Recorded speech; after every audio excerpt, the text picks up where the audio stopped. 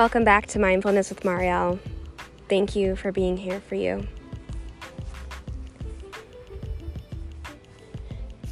I appreciate your effort into creating a more mindful life.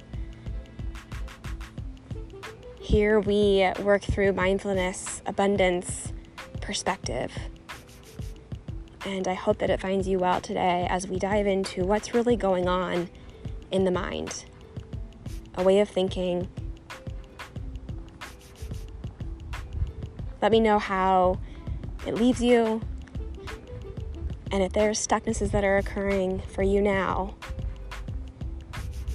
reach out, and I'm happy to help and serve and get you unstuck. You got this.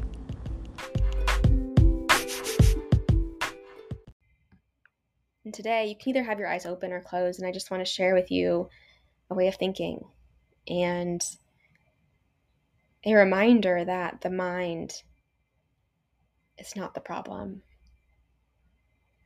Your mind is truly perfect.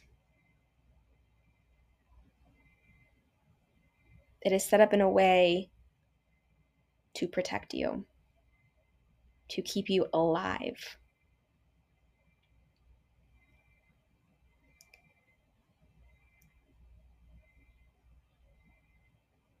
And so in times where you respond, react, interact with someone or something, it doesn't make sense.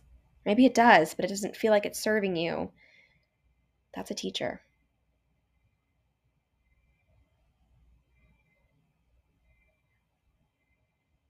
And it's a teacher not to go into introspection of figuring out why, where it started, all the events that led up to the reasoning. I'd been there. I'd done a lot of time of introspection. And I'm not saying that introspection is bad. There's a point in time where going through all the depths and layers in your own logical, conscious mind can also keep you stuck. So I like to think about a dentist. You go in to get your teeth cleaned, and if you walk into the office, you sit on the chair, and the dentist comes in and you're ready. You're like, all right, get my teeth clean, let's go. And then he looks at you and he goes, okay, I have the tools here. I say, okay, I know that you have the skill to get them clean, keep them healthy. But then he literally brings out his hand with one of the tools. He goes, here you go. You can do it. And sometimes we do that with ourselves.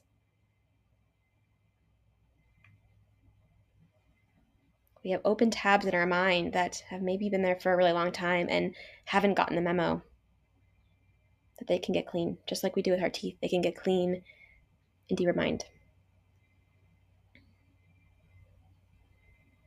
So I'm going to leave you today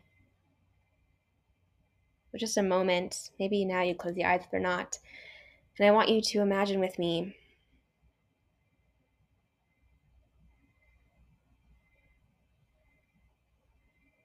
there's a classroom and there's a little boy, Billy, and they're all learning from this incredible teacher that cares so deeply about their students. And Billy is just tapping his pencil, which I think either you or someone that just, has that response and gets it out in that way. Next to Billy is Molly, and Molly notices the tapping. And Molly gets so annoyed.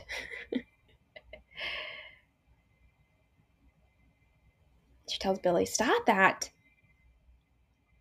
But then in front of him is Megan, and Megan turns around and notices the tapping. She looks around, peeks around at Billy, but then turns back and faces the teacher because the teacher is engaging, and Molly's focused on the teacher and just kind of almost tunes it out.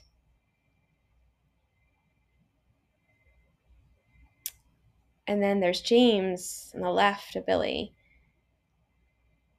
And James doesn't even look over. James is just focusing on the teacher and learning. It doesn't even register for him. that Billy's tapping the pencil. If you see this with me for a moment, this way of thinking, this way of looking at it, the tapping of the pencil is not the problem.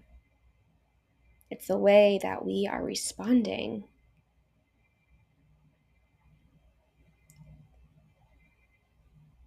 In the deeper mind, how we're responding, it just shows us the possibility of it shifting. What seat do you want to be in? The pencil tappings of life. What seat would be nice to have? What seat would be good to be in?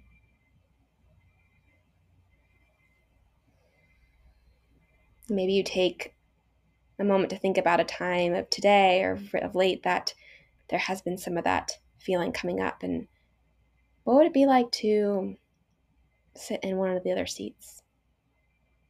Maybe you try on each one and see which one feels good. Kind of like Goldilocks and the Three Bears. What porridge feels best to you? What's useful, helpful, serving you? And we'll end today with a deep breath in, deep breath out.